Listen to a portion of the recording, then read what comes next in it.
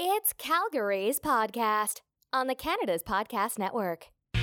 Hello, this is Mario Toneguzzi coming to you today with Calgary's Podcast, a member of Canada's Podcast Network, where we talk to the entrepreneurs who are making it happen in Calgary, Alberta, so you can listen, discover, and engage. Our guest today is Brett Wilson, a well-known Canadian entrepreneur who is co-owner of Kaylee's Restaurants and Pubs here in Calgary. He is also a part owner of the Nashville hockey team in the NHL and many other things. So, Brett, let's start. Just give me your perspective of the COVID virus and the pandemic and the impact that has had. Let's start with yourself personally and your business operations. Well, I own a couple of gyms, or one of them is called Rally Point in Calgary, Global Fitness in Kelowna. We've had to lay off everybody. I'm actively invested, thanks to Dragon's Den, in a business out of Regina that had 150 employees making jewelry. We had to lay off everybody. Those were some of probably the most emotionally difficult days of my business career, letting go groups of people and things like that. Then there was the negotiations as a landlord with some of my tenants. Then there were the negotiations as a landlord with my lenders, the banks that were giving us money. And so it was creating, instead of a growth opportunity, building businesses, which is something I love to do, this was all about preservation and keeping things from being destroyed.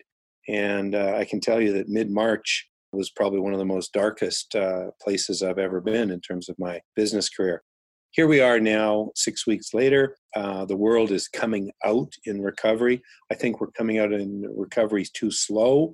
I think we're overestimating the concern that we need to have. We need to protect the elderly, to protect the infirm, protect the at-risk, but we don't need to shut down the world. And so I think we've overreacted. My hope when I say that is that we come back faster than the headlines would let us believe. You know, if you follow some of the mainstream media, the headlines would tell us that, believe it or not, they announced that we're going into a recession. I don't know why that had to be brought to the headlines, because it's pretty obvious when you shut down the economy, you are effectively in a recession. But I'm optimistic that we will collectively turn a corner faster than the headlines would let us believe. Now, you mentioned Dragon's Den. Obviously, you were on Dragon's Den a few years back. Well, you know, you're well-versed in the whole entrepreneurial world. What kind of qualities do businesses right now to survive this whole thing? Well, creativity, patience, tenacity. You know, we're struggling with rules that are changing, rules that are being announced, and then a day later they're being modified and tweaked. We don't know really if bars and restaurants are open. Does someone want to go to a bar and order a beer from someone wearing full gear, you know, mask, a shield, any gloves? I mean, it's not a user-friendly environment. So there's a lot of confusion as we start to come back into recovery. So that requires creativity. Putting up with these challenges requires tenacity, and then the classic passion that's needed to keep a business running. So we're testing everyone's entrepreneurial spirit. But Mario, let's go back 100, 200 years. The original farmers, the fur traders, the hunters, the fishermen, the people who opened up the West were the original entrepreneurs, and there was nothing easy in that run. Yeah, for sure. So what do entrepreneurs need to do from a business sense to survive? Well, that's quite a challenge. If I'm hoping that most landlords will be a little accommodating. I've certainly, I cut a deal with all of my tenants where I gave them some free rent immediately without asking. I gave them rent deferrals without asking. And every single tenant has signed on to the offer I gave them, because I said, look, I want to meet you in the middle. I want you to be a long-term relationship. But I'm running into landlords in Calgary who are basically saying, you got to pay us. If you don't pay us now, you got to pay us in the future. Completely adversarial in their approach. And I don't think that's in the community's interest. So it's been pretty hard on, call it restaurants and small business. And I've seen statistics that say that 85% of employment in Canada is small businesses. You would think that landlords would respect that their future is tied to how they treat their small businesses. So when you look forward and going forward, what's your biggest fear about the impact that this is going to have? Well, my question really, and it ties to it answers your question, is how many people are willing to come back out almost right away? How many people are afraid for the rest of their lives? I happen to think that people being social creatures, people wanting to mix and mingle, whether their budget allows them to go to the corner bar or to travel and jump on a plane and go to a beach somewhere, I think people are going to exercise that right, and it's going to happen quickly. I just watch people walking the streets right now. I watch people crave contact and connection, and it's not like you need to man hug every person you run into, but people are looking forward to that opportunity to engage and connect again. And certainly Zoom and Facebook or FaceTime have given people an opportunity to connect in a different way, but it's not what we crave. Now you've mentioned, obviously the social interaction. You've got businesses that that seem to deal with that, right? That deal with that social interaction, whether they're restaurants or whether they're a hockey team or whether they're fitness centers. Do you think people have a short memory, and when this thing is over with, they're going to go back to normal, or you think there's going to be a period of time where they're going to be kind of hands off being around people?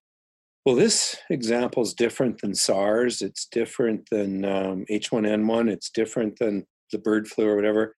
But still, I think people will come back faster than what's being forecast. That's just my sense of optimism that, I work with a group of people who've learned to wash their hands 12 times a day, up from once in the morning, maybe once at night.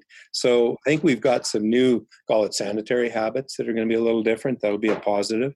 And I genuinely believe that people, being social creatures, are going to look to come together quicker and sooner than we're forecasting right now.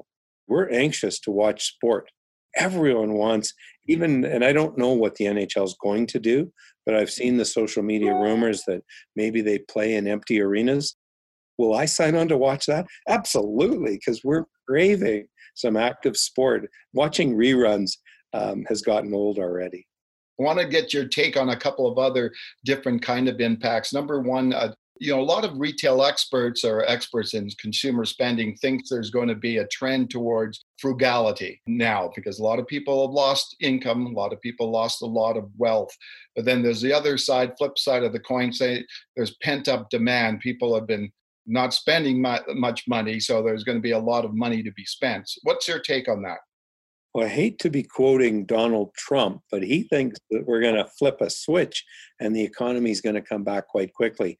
I happen to be on his side of the bell curve, believing that we will come back quicker. I mean, has the economy been undermined? Have people been hurt? Absolutely. But I think people have cut their cost of living dramatically by staying at home. They're not. Some people are ordering in, but they're not. I'm told that paint is in short supply across Canada, so people are clearly doing paint jobs at a record pace. I believe that people's desire to engage will bring them back quicker than, again, the headlines would have us believing. Okay, and the other question about impacts from an investment point of view. Where do you think that's going in terms of investors investing in businesses, whether it's real estate or different kind of ventures? Do you think that will be toned down? Well, I'm in the process of finishing the design on 2 buildings, one for Windermere, BC, and one for Kelowna, BC, that I intend to build, and they're 40,000 square feet. And the engagement by the realtors, by the bankers, by the builders, by the designers and architects is extraordinary. Everybody's got his game on. And most importantly, the realtor I'm working with in both cases believes that people are lining past the curve, past the hill that this COVID has created. So I really genuinely do believe the investors will come back. Are things different? Or, the market price for rent is going to be less than it was. So that's going to change the market. But the cost of construction is going down. The cost of operations is going down. So I think this has set us back in terms of the economy and activity, maybe 5 years, but not 40 years. We're not back to the dark ages in any way, shape, or form. And people talk about this recession that we're going into. Well, we're going into a man-made recession. We're not going into a cyclical long-term recession. We're going into a man-made recession where, literally, making fun of Trump's analogy, we flip the switch off. The switch won't get turned on, but it's a slider as we dial it back up. As the world, Italy's back. There's millions of people mingling in a place that we thought might not make it. Yeah, for sure. Switching gears a little bit, just want to talk a little bit about your Kaylee's venture. Now, you've got something going on this month for people in terms of an initiative. Maybe you could explain that for us. Well, what the staff at Cayley's decided to do, they've been chomping at the bit to do something. And we were looking at, roadside, curbside delivery of some things to someone, and realized that we had an extraordinary line of pizzas that our chef had come up with. And we decided to give away 150 pizzas a day to those in need or those who are frontline. And we have said basically very clearly, if someone self-declares that they're in need and would like a free pizza, they'll get one. We're not going to discuss it or debate it. We need no facts.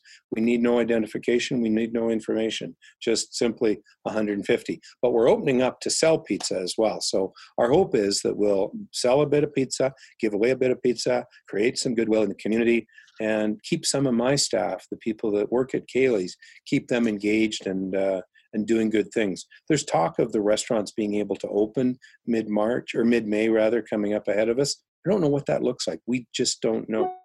How important is it at this time when you go through periods of economic challenge and troubling times to have that community goodwill and spirit there and support? Businesses crave local support, and we're no different in that sense. And it's going to cost us money to do this in terms of pumping out a couple thousand pizzas for free, but the staff are happy to engage, happy to come back. And we're losing money sitting there quietly. We'd rather lose a bit of money operating and creating some goodwill, because we know that the frontline people are doing a great job. We also know there's people in need. So as long as they're willing to come and pick it up, there's 150 pizzas a day to go out the door. Okay, super. One last question, Brett, and obviously, since I have you here, held captive, I can't let you go without asking this question, and it's regarding the oil patch in Alberta. First of all, how are you surprised, or maybe not, that there really hasn't been any support given to the oil patch from the federal government during this tough time? Well, when you think about the fact that Alberta has contributed almost $100 billion to the equalization formula, that the oil patch has generated over $200 billion of taxable wealth that's gone into Ottawa, to not see something come back, especially when the federal government said that it would be days or hours about a month ago. We know that Catherine McKenna is working hard to keep fossil fuels in the ground. We know that there's a anti-energy component in Ottawa right now that's disappointing, given the importance of the energy sector to the world, and especially to Canada, and in particular to Alberta. Now, we're suffering enough that the oil patch doesn't see world oil prices recovering quickly because of the stupidity of the Saudis and the Russians. But as that recovers, as demand recovers, as the economy starts to come back, we'll see demand increase. And low oil prices are a stimulus in themselves for travel. I mean, the cost of filling my car yesterday was 1/2 of what it was 6 weeks ago. So there's going to be a stimulus for travel, a stimulus in a sense for farmers, for road long hauls, people who are active consumers. The question is, what can the government do? And there's proposals put on the table right now, ranging from pre-purchasing oil at higher prices to doing some sort of a repurchasing tax pools, to the possibility of reintroducing income trusts. But there's structural opportunities that the government hasn't acted on. And my hope is it's because they're designing them, not because they're ignoring Alberta. Okay. Is there anything, one last message you want to leave with people and businesses and entrepreneurs during this time? This is a chapter. It's a chapter that will close. I believe we're going to be back in doing what we used to do, which is living. People talk about the new normal. I think we're going to be back closer to the old normal by the fall. And I would like that fall to start in July. Okay. Thanks for joining us today, Brett. Appreciate your time, Mario. Thanks for taking the time today to listen to Calgary's podcast on Canada's Podcast Network. We hope you enjoyed the show today. Make sure you sign up for our newsletters and write a review for us on iTunes, and then connect with us on Twitter, Facebook, Instagram, LinkedIn at Canada's Podcast.